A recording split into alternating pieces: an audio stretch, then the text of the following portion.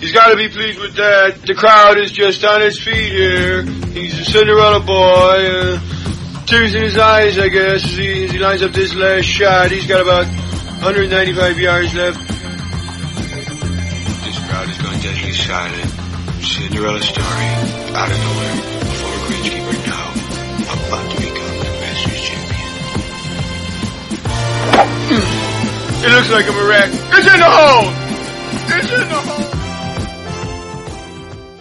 Welcome to week 49 of A Good Talk Spoiled. I'm James Richardson. I'm delighted to say that this week I'm only joined by Barry O'Hanrahan. Hey Barry. Hey James. As always, we'd like to thank everybody for their feedback over the last week, and particularly if you have any comments or feedback you'd like to give about this week's show or any information you'd like us to address into the future, we'd love to hear from you. Our Twitter handle is @podcastgts. We're also on Facebook at A Good Talk Spoiled. And finally, we're also on our email address, which is agoodtalkspoiled@gmail.com. And as we're talking about the programme, I just want to say congratulations, Barry, last week. And thank you to the listeners, because last week was the most downloaded podcast episode we've had. Yeah, it was great. We smashed through it. Season review seems to have been a very popular one, and American Golf as well. So we're over the moon. And hopefully onwards and upwards. Yeah, so thank you for listening, because without you, we wouldn't be here. So look, I suppose we always start off with our own game. You and I played this week again in the Winter League. I have to say it was a beautiful weekend to play golf. Absolutely stunning. Clear blue sky. A little cold and crisp, but, you know, it was nice. Perfect winter's day for golf. You know, just gorgeous day, very little wind, and some not so effective scoring.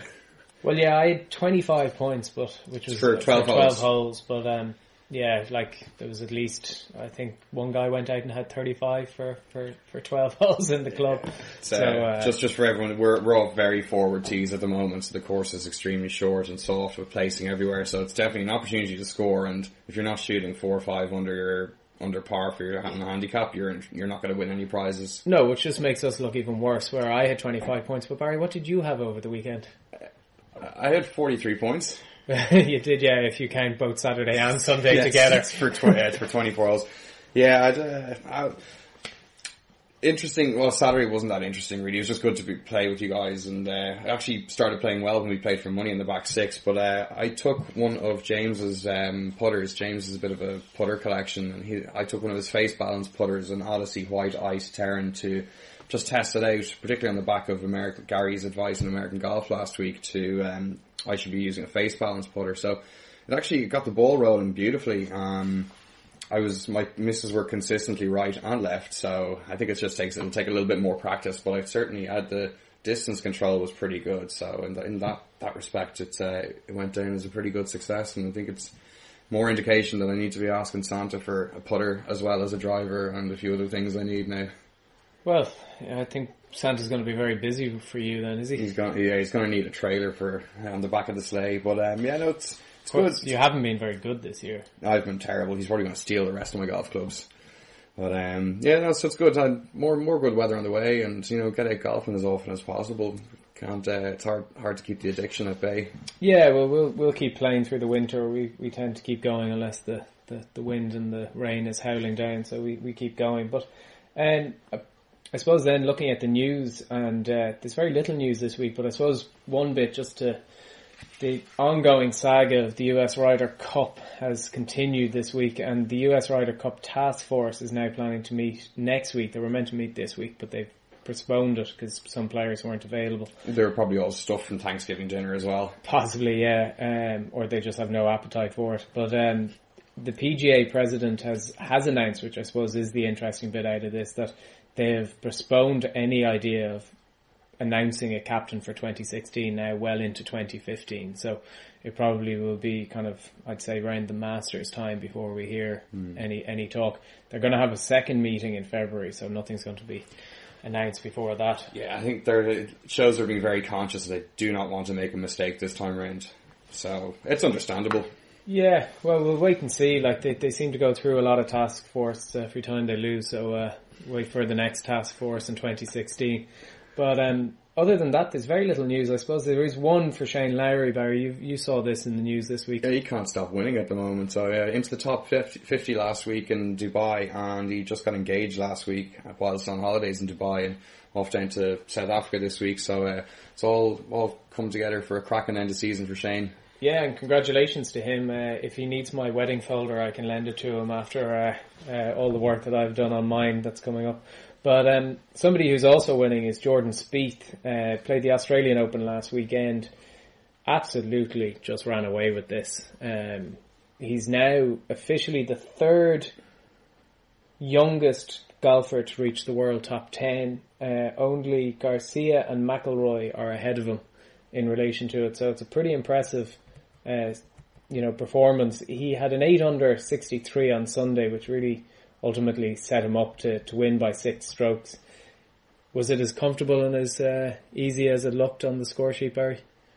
I got to watch a good bit of it, and it was just a stunning display of golf. And I think nobody put it better than Rory McIlroy as to what a great round of golf it was. He tweeted afterwards, "You could give me another 100 rounds today at the Australian and I wouldn't sniff 63. Well done, Jordan Spieth. Very impressive." It was some round of golf. It was windy, the course was firm, totally deserved it, and I'd say the tournament sponsors are over the moon because he was an invite, so he really took advantage of it and kind of turned what was looking like a pretty disappointing year for him into a really successful year. First American to win since Brad Faxon in 1993. Totally random fact there for you. Yeah, it used to be a very prestigious tournament back in the day, and I guess it's just lack of appearance money these days doesn't bring the big pros down, and the time of year is probably not great at the end of the PGA Tour season's finished and the European Tour season's finished as well. And this was the event that Rory started technically last year. He broke the winless streak in Australia, didn't he? Yeah.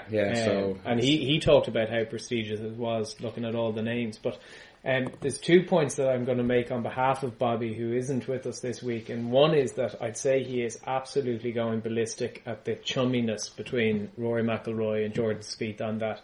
Very impressive. Well done, mate. I'd say Bobby's thinking, hey, come on, you lost. Just go up and punch him in the face. I got Alan egging him on as well. Yeah. Like it's another example of how they do seem to be all kind of the media guys behind saying you gotta be nice to these guys. But the second bit and more interesting is that Bobby sent in a message to us to comment about the fact that while it was a really interesting tournament and it was excellent, he was very disappointed to see that they had ventured away from the usual classic sandbelt courses that they normally play in Australia. The course he believed was a very American course, and he was saying, though, that the Australians clearly know how to set up a course. Only 8 players under par this year, and only 11 players under par at the Asian Pacific Amateur Championship, which was held at Royal Melbourne. Would you agree with those comments, Barry? I can't agree with everything Bob says because it's just not fun. But no, I definitely agree with him, man. I love the way the Australians set up their golf courses. I mean, as everybody who listens to the show knows, I like seeing par as a target. So to see a course set up tough and rewarding good shots like Spieth, hit on Sunday, but punishing the bad ones, I love seeing that type of golf. I also agree with Bob in that, it's nice to see kind of traditional style courses from a country. So like you go to Ireland or Scotland, you see a links course in play, and similarly you get that, Australian field courses. But this is the oldest club in Australia. It was formed before Royal Melbourne, but they were without a course for about 7 years back in the late 1800s. I don't know if there was an American influence in the design. I'll have to do a little bit more Googling on that. But it was in stunning condition. Fair play to Jordan Spieth. And I'd say he'll have a very, very nice Christmas now. Yeah, Adam Scott finished 5th and Rory ended up finishing top 20 in 15th. Was it just the Jordan Spieth show, or was there anything to look at any other players in the field that... There are a couple of impressive Australian amateurs. I can't remember the name of one of them now. Bob's been going on about him for days now. I'll Google away here while we keep going, and you can cover me. Well, why don't we move on to the Titleist PGA Playoffs, which you also had a look at. This is the pros, the Club Pros event, isn't that right? This is the tournament for Club Pros in Great Britain and Ireland, and the reason we mentioned is because the Irish did particularly well this week. Was down on the PGA Sultan course in Antalya Golf Club in Turkey. In 9th place was Michael McGeady, and 4th was Colin Moriarty. Very impressively, Niall Kearney shot 65, 67, 67 to win by 2 shots on 14 under. He wins himself a couple of £1,000, but most importantly, he gets a spot on the Great Britain and Ireland PGA Cup team, and also the best reward, I think, is the spot on the BMW PGA Championship in Wentworth next year, which Rory will be defending.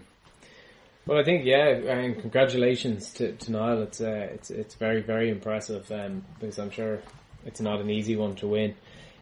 Moving then on to, I suppose, one of the reasons why we extended the season here, and one that we were very excited about over the last couple of days, is you got a chance, Barry, to sit down with John McGuire, who's the CEO and inventor of Game Golf, which, for people who might not know what this is the automatic shot tracking system for golfers, and I suppose made famous by Barack Obama, who got photoed using it on the course.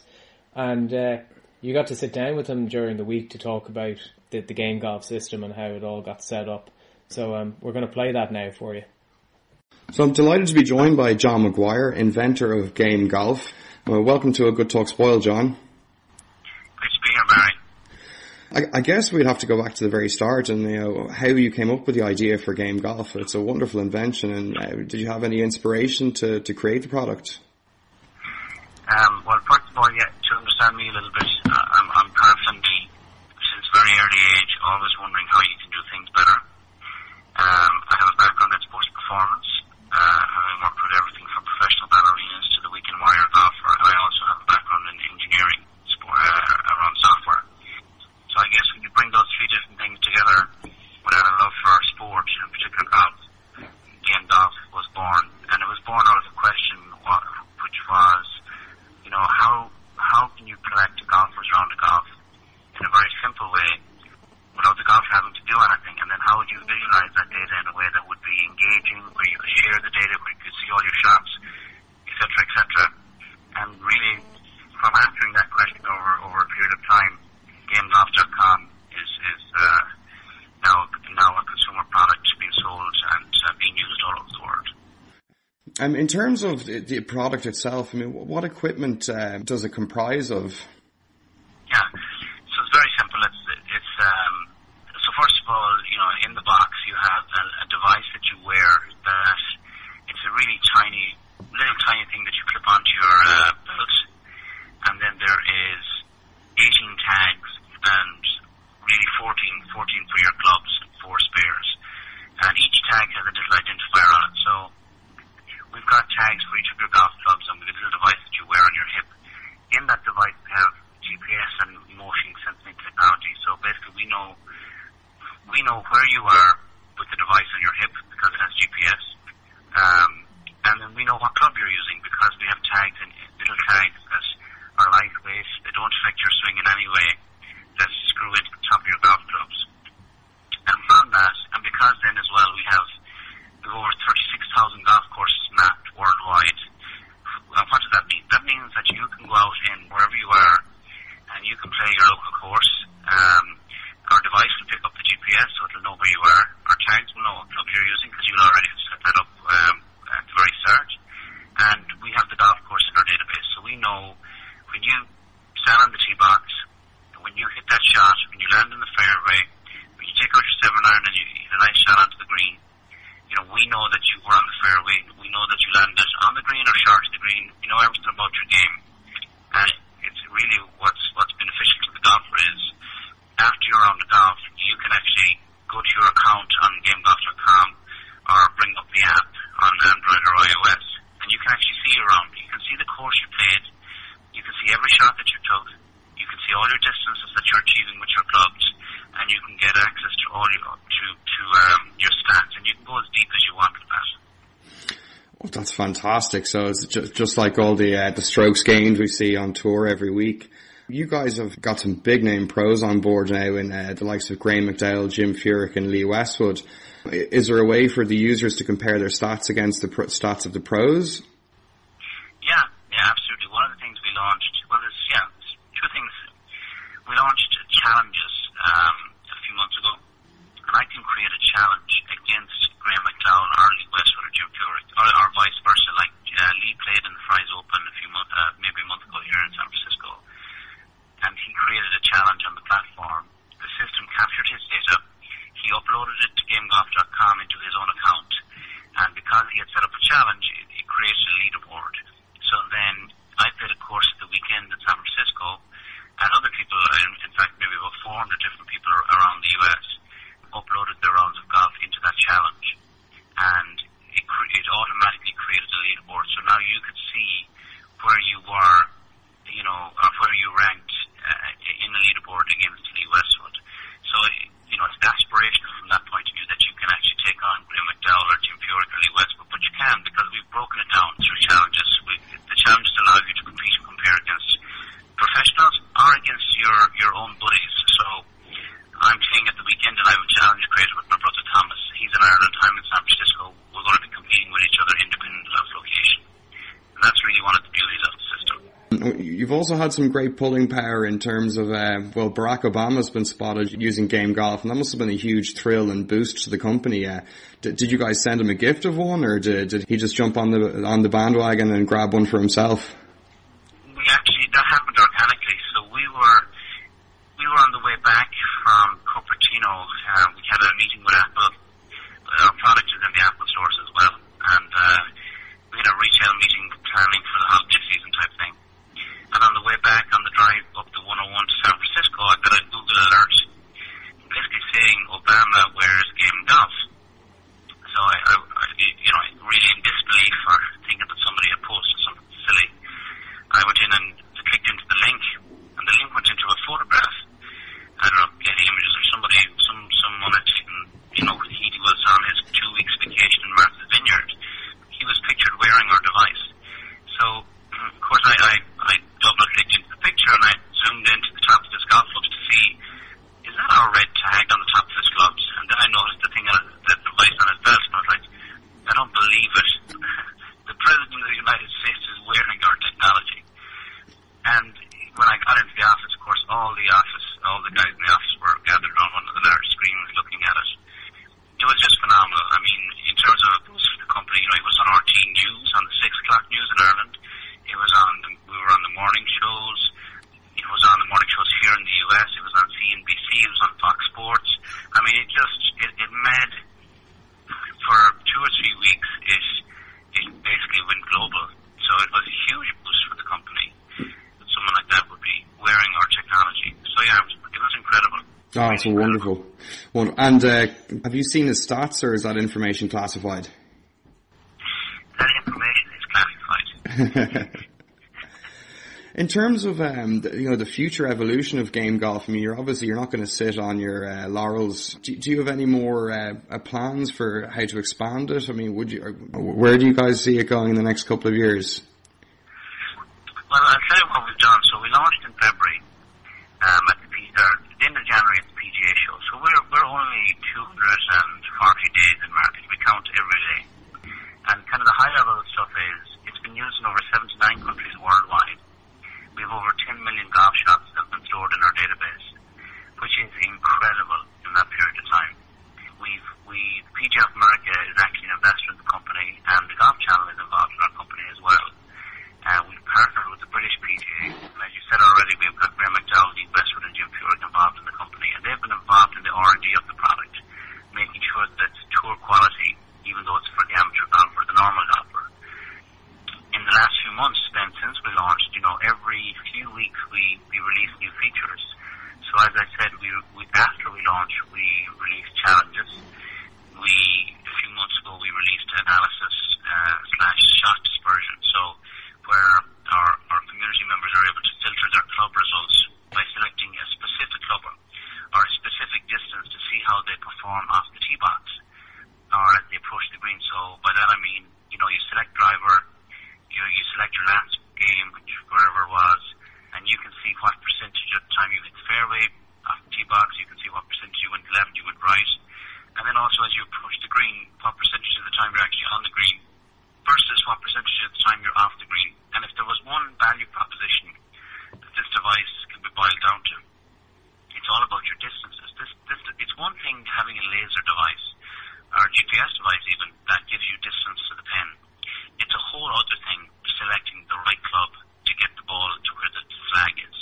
And most amateur golfers, 94% of amateur golfers actually select the wrong club. It's a huge area for golfers to improve in by selecting the right club. Only just in the last few weeks we released game benchmarks.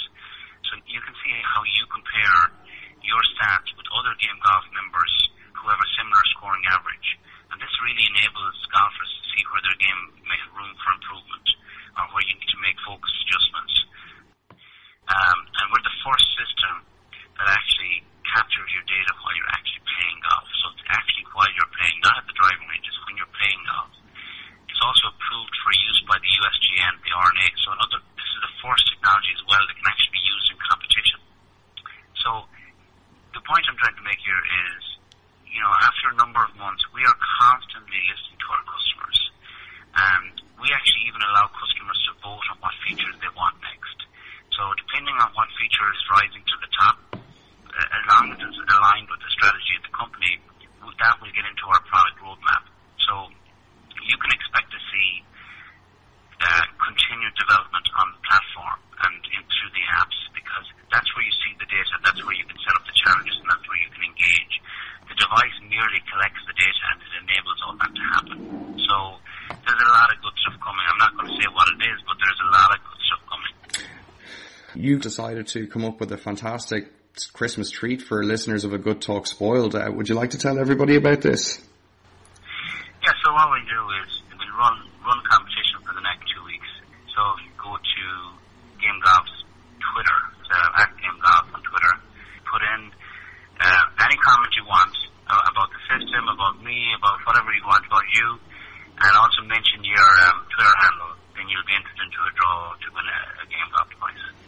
Excellent stuff. Everybody keep an eye on Game Golf, at Game Golf and at Podcast GTS for details on this competition, and don't forget to get your entries in. It'll be open for a couple of weeks. Well, John, thanks a million for that. Delighted to hear a success story, particularly from an Irishman, and wish you guys all the best in the lead up to Christmas and in the new year, and hopefully we'll catch up again with you soon. Appreciate it. Thank you very much, Barry. And that was John McGuire, the CEO and inventor of Game Golf, and just have to say thanks a million to John for sitting down with us. Very informative and very interesting conversation you had with him, Barry. But I suppose, like everybody, I may have missed the important bit, which is the competition, and you might just remind the listeners how they're going to get their grubby little hands on one of these. Yeah. Well, we have to put it out. Podcast presenters and all allowed to enter this competition, so you're going to have to put your grubby hands somewhere else and maybe in your wallet and buy one for yourself. But it would be well worth the investment. Absolutely. This is a cracking system. So just to remind people, to enter the competition, you need to tweet at Game Golf and also ourselves at Podcast GTS. And the best comment about Game Golf or A Good Talk Spoiled will win, be chosen by kind of ourselves and Game Golf. So, funny comment, bit of humour, bit of Christmas, I don't know. Use your imagination. And we get an input in this, do we? I'd like to think so, yeah. Well, that's great. So anybody who wants to send any bribes, my address is. Thanks a million to the guys at Game Golf and John for putting up this fantastic prize. It really, as you heard in the interview, it's a super system, and to be able to track your own stats, much like we see the pros' stats being tracked every week on tour, it's just invaluable. And we've been looking at it a lot. I was looking at it before even I started on the podcast here, because I love gadgets, and it just looks so easy to use. It's just something on the belt, and you just put the club beside it, and away you go. And the great thing is you can use it in competition. I thought this was brilliant, and this is one thing I found out when talking to John, and that was the one kind of worry I had, because we play an awful lot of competitive golf, and for me, I wouldn't buy something that I couldn't use in competition. So to see this being allowed to be used in competition is great, and I think it's because you only get the results after the round is complete. So it's just wonderful. I think it's just become part of your pre-shot routine. You just tag it and it's done, and that's it. And it's not. Yeah, it's like you said, it's non-intrusive. Well, like how invaluable is that to get that data about what parts of your game you need to work on? I mean, you're just going to cut shots automatically from this. Yeah, it's a great piece of kit, and what a way to start the new season in 2015 with that kind of data coming back. Like you'd be able to knock a lot of shots off, and for the club golfer, looking at the guys on the pros, you might not think that it's relevant to you, but when you can bring it to your pro and say, look, these are my stats, they can straight away, they don't have to waste half an hour having a look. Mm-hmm. They just have a quick idea what's going on, and they can work on that, which saves you money in the long run when you're up at the pro. Yeah, so the unit pays for itself then. Absolutely. And I love the fun aspect they have about the challenges with the pros. You've got GMac and Jim Furyk and Lee Westwood setting out challenges, and then you can challenge your friends, and with John, challenges his brother on the, completely different sides of the world. I think that's great. It makes something, useful but fun at the same time. So it's a massive win. It's a great product, and being Irish, it's very proud to see an Irishman succeed with such a great product. Absolutely. And again, just thanks a million to John McGuire. It's a great product, and it's a great prize, and we might come back to just how people enter it at the very end. So if you've missed it, we'll mention it again.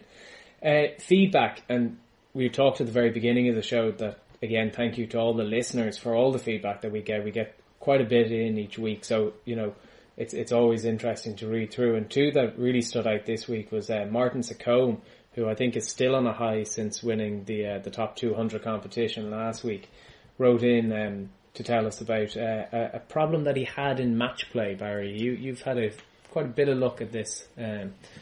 Yeah, this is a nice one. So just to give a little quick story here. So Martin was playing in his Winter League match play game at the weekend. I think it was a 4-ball match play. So on the first, his partner had a 3-foot putt for par, and it was for a half, and their opponents made him hole out. And on the second, both of Martin and his partner's balls were on the green, and one of their opponents as well, whose ball was further away. The opponent put it up to 3 foot. They said nothing. Obviously, they weren't going to give him the putt. He didn't mark his ball. He held out the putt. Now the guys proceeded. Off they went. They didn't make him replace the ball or anything like that, like they could have. They went to the next hole, and it happened again. So they're a little bit annoyed about this, as you can imagine. Now, ultimately, it didn't cost them the match. They ended up going on to win 4-3. And Martin kind of asked an intriguing kind of angle on how would you approach this, because it's something that, if you're playing somebody in match play and you ask them to replace the ball, they're going to blow up, even if you have the rules, behind you, which we actually happen to have. You research what rule it is. It's Rule 10-2B, which is that the person furthest away has to play the shot. If somebody plays out of turn, their opponents are entitled to ask them to replace their ball. No penalty is incurred, and they, in effect, the stroke is cancelled, and they take it again when it's their turn.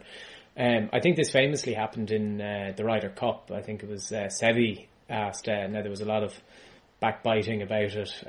Seve was bitter because he was getting his ass handed to him on the course by Tom Lehman, and he got Tom to replace a tap input to help him, Seve, with his line. Yeah, I think the interesting thing about what Martin Secombe has asked is how do you bring it up? And you and I played in a match play tournament kind of at the start of last year, or start of this year, start of the season, where one of the players actually had teed the ball up just in front of the tee box, and we had seen it a couple of times. Now, he was only a couple of kind of inches ahead, but you made just a slight comment on the way off the tee box of, you should just check where, you've left your tee there.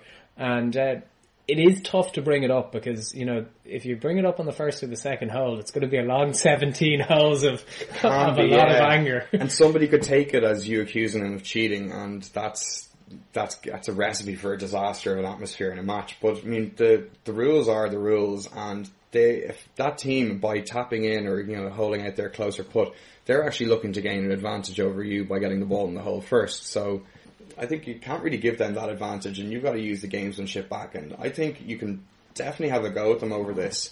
And this was something that we had actually looked at in quite some detail back in week 28, which was titled "Everyone Uses Gamesmanship," which I suppose we had a long debate over whether or not it's is it gamesmanship or is it unfair or unsporting, and I think that when it falls within the rules, it's perfectly entitled to be used. If you have to deal with it. If somebody calls you up on the rule and the rule is clear, I think you have to just kind of suck it up and move on. If you blow up, that's your own mental problem. There's multiple ways to deliver it as well. So it's how you choose to attack the problem, really. But you gotta just know that you're backed by the rules in that case. So I think a match play is a bit of psychological warfare, in my opinion. So I think grab every edge you can get, and if you've got the rules behind you, then go for it. Yeah, and again, thanks to Martin for both the story and I suppose the question that he raised.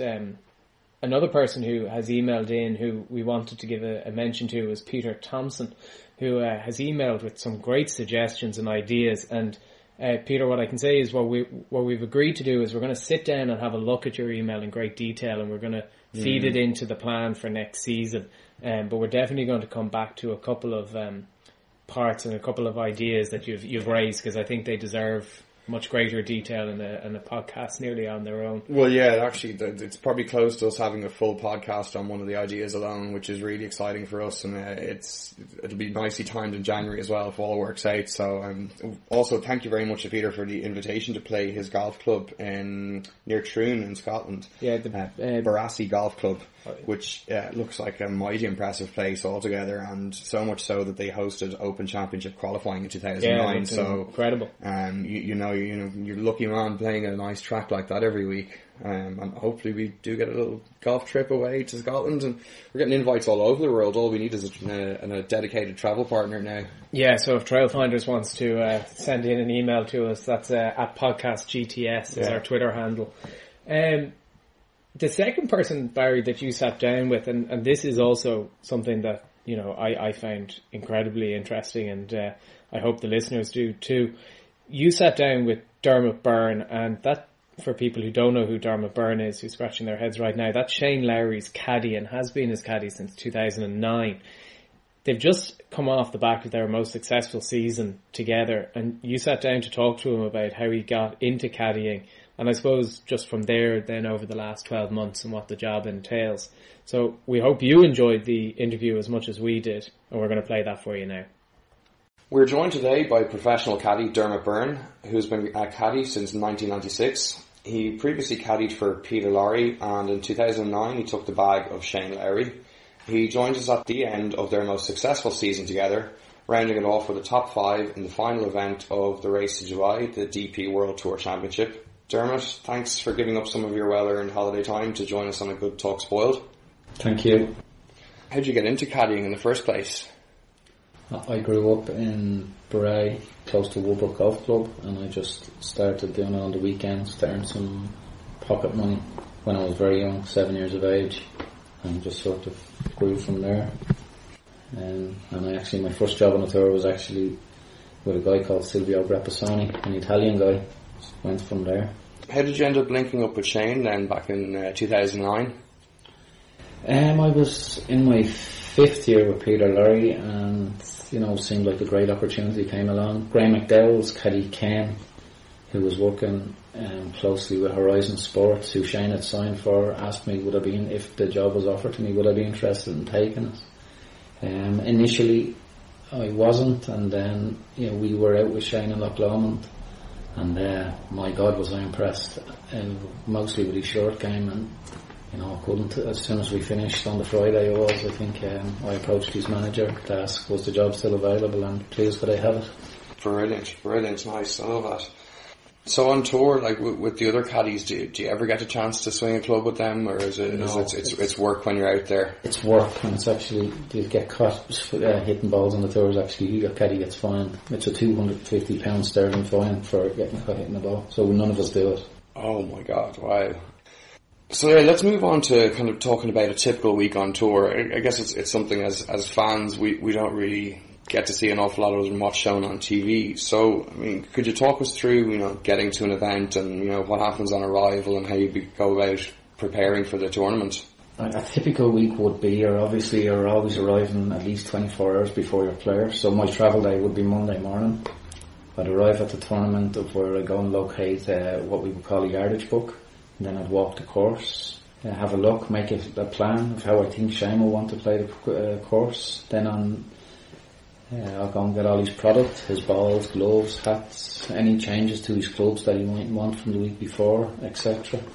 Get his locker, get the stuff into the locker, and then on Tuesday your player will arrive, Shane, and then he will practice for a couple of hours, maybe practice on what maybe wasn't so good the week before.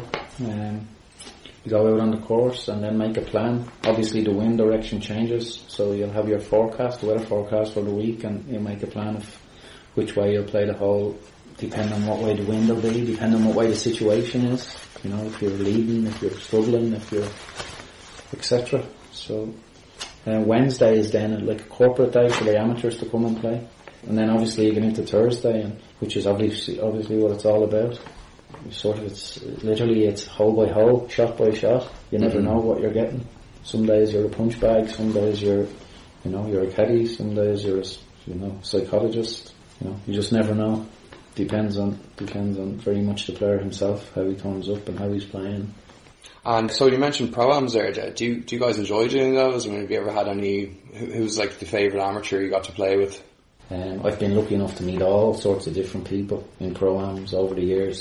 Samuel L. Jackson, Aidan Quinn, Kyle McLaughlin. I met Lawrence Kinlan a couple of weeks ago. The list will be endless. And you mentioned you picked up a yardage book. From our side, we thought that you guys, you're out there and you have a day to map the course yourself. And I know there's a couple of guys who kind of, their names are synonymous with yardage books, with Dion Stevens and Graham Heinrich. Would you go and pick up one of their books each week and then make your own notes on top of that, or? Yes, well, I'd start off with Dion's book, and then, he'd obviously have a lot of the information that I need in the book. So I would start with his, and then I'd make my own changes to it while I'm walking around, what I think is relevant for the player for the week. And like I said, more important probably these days than the book is the forecast, the wind directions, how each hole's going to play, and sort of get a feel of the way the course is going to play in the tournament. In terms of like getting on to playing the tournament, is there any sort of particular approach between the starting day, say Thursday and Friday? I mean, obviously goal number one is trying to make the cut. Once you've got past those 2 days, does it differ on the weekends in how you approach and attack the course? It's like any race, I suppose, like any marathon. You're jockeying for position, you're trying to get yourself in the best position you can. If you're playing really well, try and go for it, but if you're not playing so well, try and keep yourself in the tournament and don't knock yourself out. So kind of it's circumstantial about whether it's go time, if you guys think you have a shot and you... Exactly, yeah, if a shot's on, you go for it. If you weigh up the calculations, is it worth, if it doesn't work out, is it worth the risk, or... Yeah, so a shot that was on recently was the hole-in-one on the 13th in Dubai. For us, like to see it on TV, it didn't look like a go shot. It was over bunker, it was 204 yards to a small little part of the green. Was it just a perfect number, or were you just trying to get it inside 20 foot? Funny enough, we know the course pretty well, and we've practiced there. I've played there a few times with Shane, and we've often said when they put the flag there, it is a go flag. Not many players would see it as a go flag, but Shane would always say to me that the putt from right of that flag, where the fatter part of the green is actually quite a difficult two putt. Fast downhill, isn't it? Fast downhill. So he said, you're better off maybe just over the green there, and it's actually quite an easier chip than it is a putt. Okay. And obviously with his being such a good chipper of the ball, he's almost as a chance of a birdie with a chip as he has a long putt. It's brilliant, yeah. He made a beautiful swing. It was a nice flowing attack. He looked happy with it. Yeah, in the air it looked really, really good. So, obviously it's a bonus when it goes in the hole, but, in the air you're sort of thinking this is going to be very close. Nice. Good feeling, yeah. Shame wasn't on the hole of the car, but, he can't have everything, so... He got 2 nights in the Atlantis. Oh, that'll work. Did he give you one? No, I didn't want it. He did, but I gave it back. Okay, so like that's something that went brilliantly for you guys. Let's go to the flip side, unfortunately, and it's something that us as amateurs we have to deal with. Bouncing back from tough holes all the time. Shane had a tough stretch there in Turkey after a brilliant first 4 holes. He went triple double. I mean, what did you do in that scenario to kind of settle him down and get him to the end of the round, or just for the next hole, just to kind of get the mind right to get back to normality almost? But like we spoke about it, we were talking about there a couple of minutes ago on Tuesday, you talk about this stuff, and you talk about when that happens, what do you do? It's a process. Every hole's a process. Every hole's a new hole. You know, if you didn't play one hole well, that was the last hole. It's not important anymore whether you played it well or you didn't play it well. That hole's over. No matter what you do, you cannot change the hole. So you start a new hole, get going again, and try and make a few birdies. Yeah, just deal with it at the time. It's kind of not how you fall, it's how you get back up. Exactly. Yeah, that's it. Moving on to majors, how does a major differ from a regular tournament, or does it at all? Do you try to keep it very regular in the routine so nothing changes, and I don't know if you can just go and do your regular execution? Well, there's no such thing really these days as a small tournament, so it'd be unfair to say that, you know, I wouldn't say you approach it anyway differently than you would in other tournaments. You know, there's a lot of pressure around every tournament, you know, world events, Race to Dubai, Turkeys, they're all massive tournaments. You know, we obviously put a little bit more emphasis on the preparation, whereas like we've already spoke about going to practice rounds for major tournaments next year. You know, when we have a week off and maybe one that's in April, we might try and get to practice a couple of days there in January, or if there's one in, you know, next July, we try and get there in May. You know, just to have, you know, get a feel for the place, what they're trying to do, how they're going to set up the course, etc. In terms of caddying success for yourself, what was your first win as a caddy? I won a lot of pro-ams as a caddy around Ireland as I was going up making yardage books with Paddy Skerritt. Was one of my favourite ones. I think I was 14 years of age, and he won the pro-am up in the Grange Golf Club over 2 days, and he was nearly 70 years of age, which was amazing at the time. There's another one I caddied for Liam Higgins a lot. It would be hitting Kerryman. I would have won a lot of pro-ams as a caddy for him. You know, I caddied for Kevin Morris, the pro of Fode Island Golf Club. I would have won a good few pro-ams with him. So you had a lot of experience winning from a young age as a caddy. And yeah, but not tour standard tournaments, but winning's winning, I suppose. So it must have been pretty special to get the first win with Peter Lowry in Spain in 2008. It was, yeah. It was a lot of hard work, and as we all know, winning's very difficult. And you know, every credit to Peter, he worked hard for it. And we had come at the time through a long stretch of Irish winners. Darren Clark had won 2 weeks previous, and Damien McGuire had won the previous week. So it was nice to keep the Irish run going. And he was brilliant that week, he really was. So it was great fun to be part of it. And how do you celebrate a win? Like, what did yourself and Shane do, for example, when you won in Portugal? We had there was a Irish bar down in the village, and we went down and had a few beers and danced the night away. Nice. Well deserved. Shane's had a phenomenal year. It's been his most lucrative year on tour ever, winning over €2 million. He shot his lowest scoring average ever on tour, which was 70.36. And while he didn't get a win, I think it's safe to say his win this year was getting into the top 50 in the world rankings and opening up all the doors next year. Is that the way you guys see it? And how satisfying is it to have taken him to the next level with him this year? Yeah, definitely. You start out at the start of the year and you don't have any specific goals to win anything, but one of your major goals is to be, to get yourself exempt for all those prestigious tournaments. And like you say, he done that, so that was a win in itself.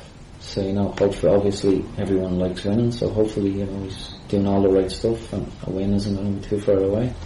Yeah, he's been swinging it beautifully out the last few weeks. We were cheering him on, and the little blip in Turkey was quite a crusher for us, and it was great as fans to see you guys do it in the DP World Tour Championship, that cracking final round, and big highlight for us. In terms of highlights for you guys, what were your highlights of the year? Personally, Wentworth, I suppose. I really, really enjoyed Wentworth. I've been going there for a long time now. I think I've caddied in something like 20 Wentworths, PGAs. So that was very enjoyable. It was unfortunate the way I finished, but if you're finishing second to Rory McIlroy, you're doing something right. That putt on the last, was that a team effort to find the ridiculous line that the ball needed to take to get in, or? Shane has been going to Wentworth obviously now at this stage. I think that was his 6th PGA. So you'd be familiar with the green and you'd be familiar with the line, and when you're holding putts that length, I suppose there is an element of luck involved, and you sort of, when it went in, you sort of felt, that you deserved that kick. It did feel that way, and it's wonderful to see those things happen at the end. A 1 in 100 putt just going in, and to give him such a reward. He played very well that week, and we all love seeing the success, and it's great for you, great for you as well to see it. I'm sure that kind of joy on the final green. Yeah. Shane looks certain to be in the top 50 at the end of the year. This has kind of opened up all the doors to all the tournaments. You guys can plan your year, plan the tournaments you go to. Are you excited to be going to the Masters?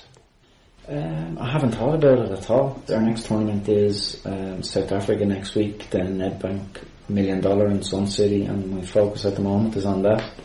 We'll start thinking about the Masters, closer to the time, but there's a lot of tournaments to play between now and then.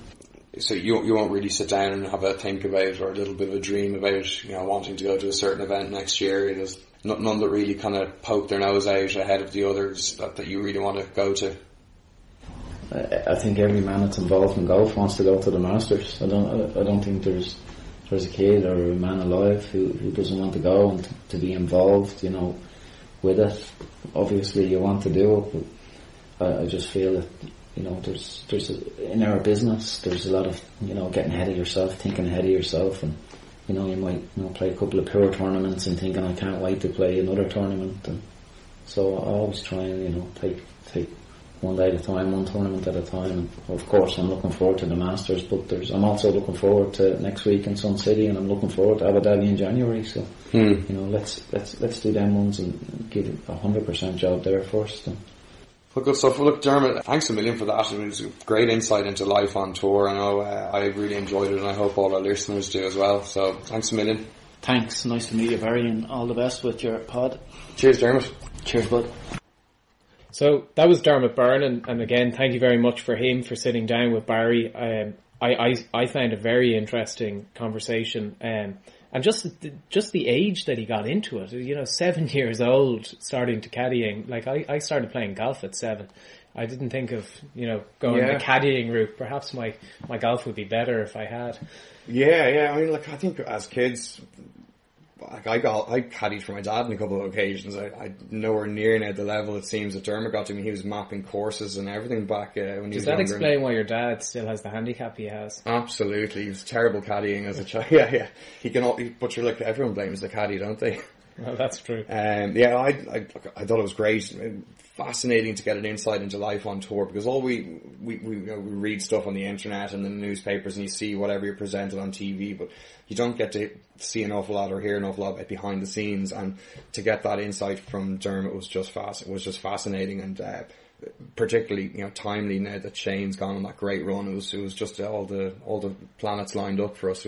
And thanks a million to Dermot for the interview. Yeah, it was wonderful. I think the bit that I took, which I found quite interesting, was that it's just not as glamorous a job as you think. It's not all high fashion and high end stuff. It's down and dirty. It's in the rain, it's in the wind. You're there with your mapping out, and it's. While he's off maybe doing all the corporate stuff, you're out on the course checking for the mounds and the holes and the...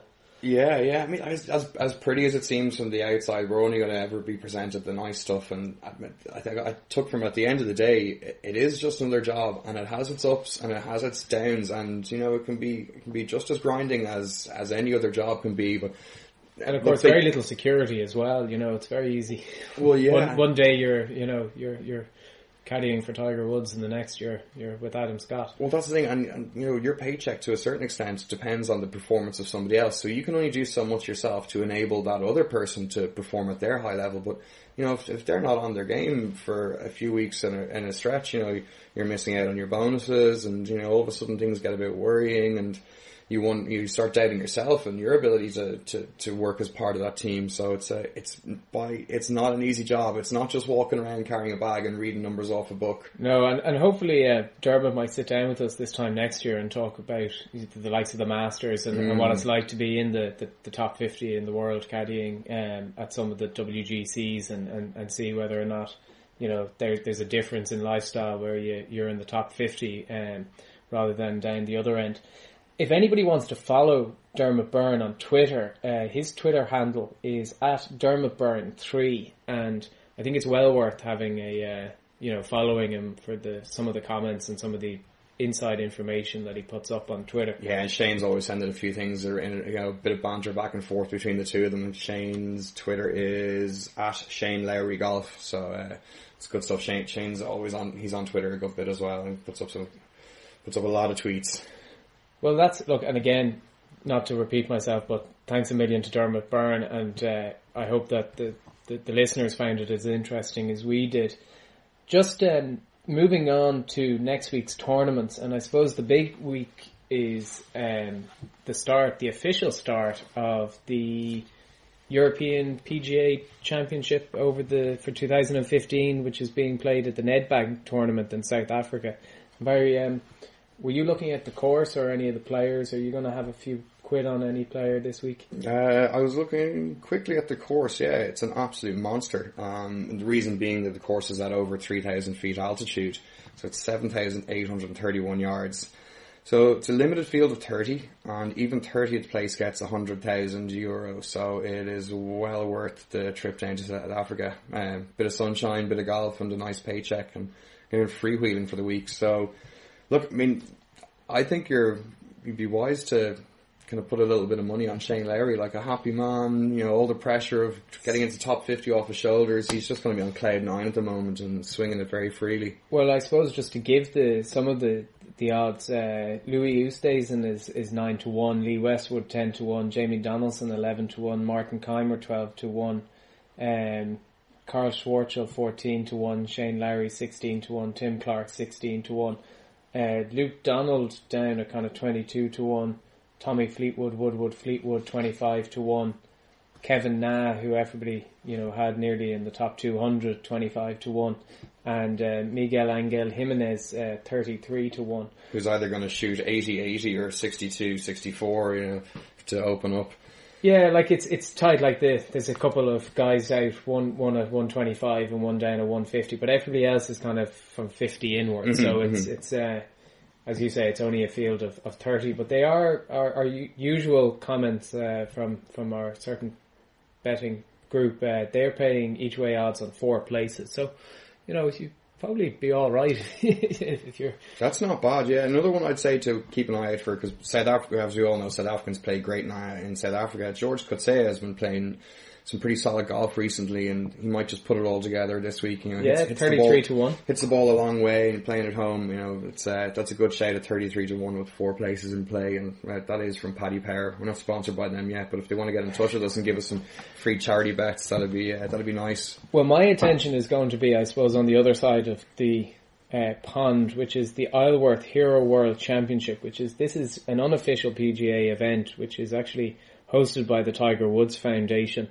And I suppose really why we're talking about it, it's because Tiger Woods is returning to action for the first time since the PGA Championship in August.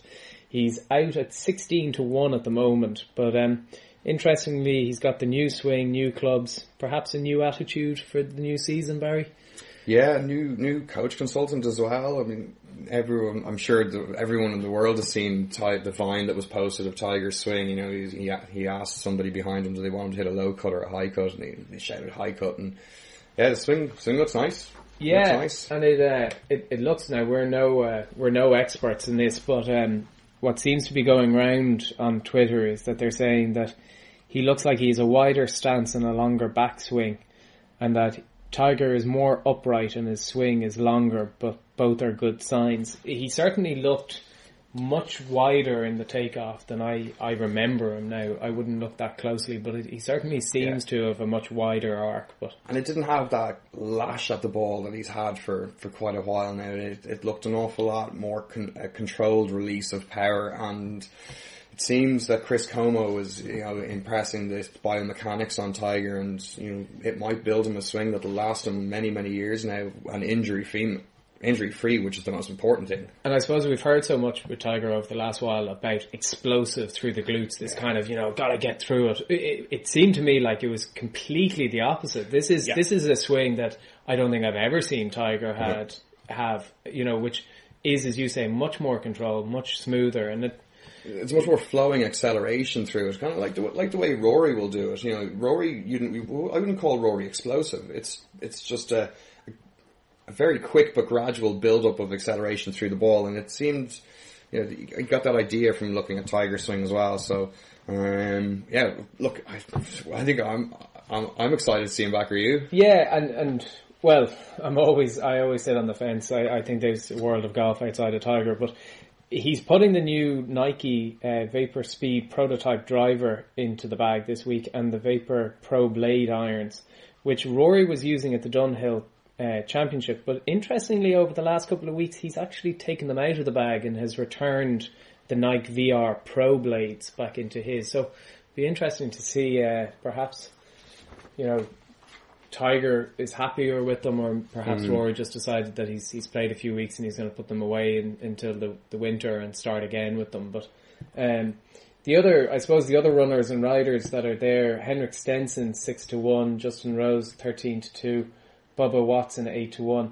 And just before I go on, if anybody hasn't seen Bubba Watson in the hovercraft prototype golf cart, it's well worth having a look. Ricky Fowler 9-1, Jordan Spieth, who obviously is in flying form at the moment, 10-1, Graham McDowell 12-1, then kind of Matt Kuchar, Jason Day at 14-1, and then Tiger at 16. It's a good field, there's no doubt about that, but I suppose with the guys coming back from South Africa, Australia, you'd probably worry about the likes of Jordan Spieth continuing that form. But you know, there's a lot of decent names in there. Keegan Bradley down at 30-1. And this is a tough course. This year after year, this seems to get voted one of the toughest and longest courses in the state by the Florida State Golf Association.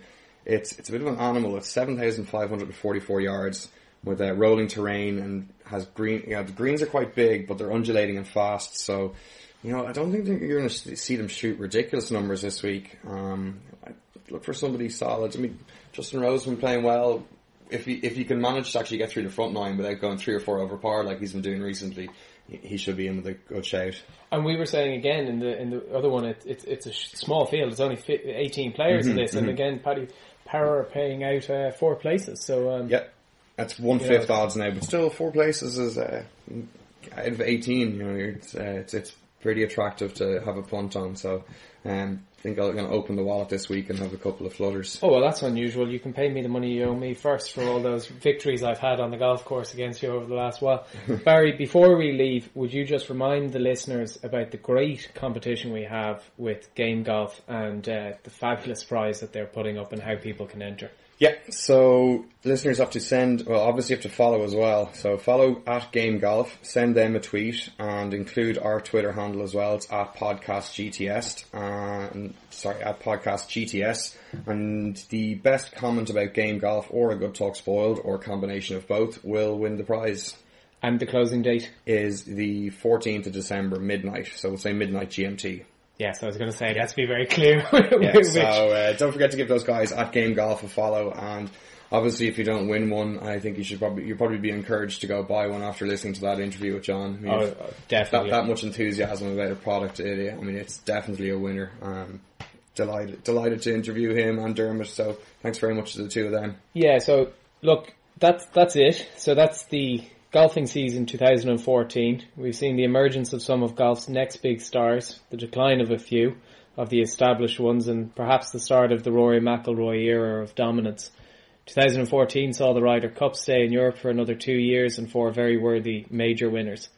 We have enjoyed sharing with you our thoughts and opinions over the last year, both on the course and off the course. We want to thank American Golf, we want to thank Game Golf, we want to thank all of the contributors that have come on and talked to us for their support over the last while, and all of the other contributors. It just leaves me to say a very big thank you to Barry, who's here with me today, Alan and Bobby, who aren't. Without their input and knowledge and humour, the podcast wouldn't be the same. But really, we want to thank you, the listeners, for your continued support of the podcast, and especially the wonderful feedback you send us on a day-to-day basis. We've already started to plan for the new season, and we hope to bring you an even bigger and better podcast early in January. So from all of us, we wish you a very happy and enjoyable Christmas. We hope that Santa brings you everything that you've wanted, particularly that new driver, and happy golfing over the next few weeks, and we shall talk to you very soon in the early new year. Thanks a million.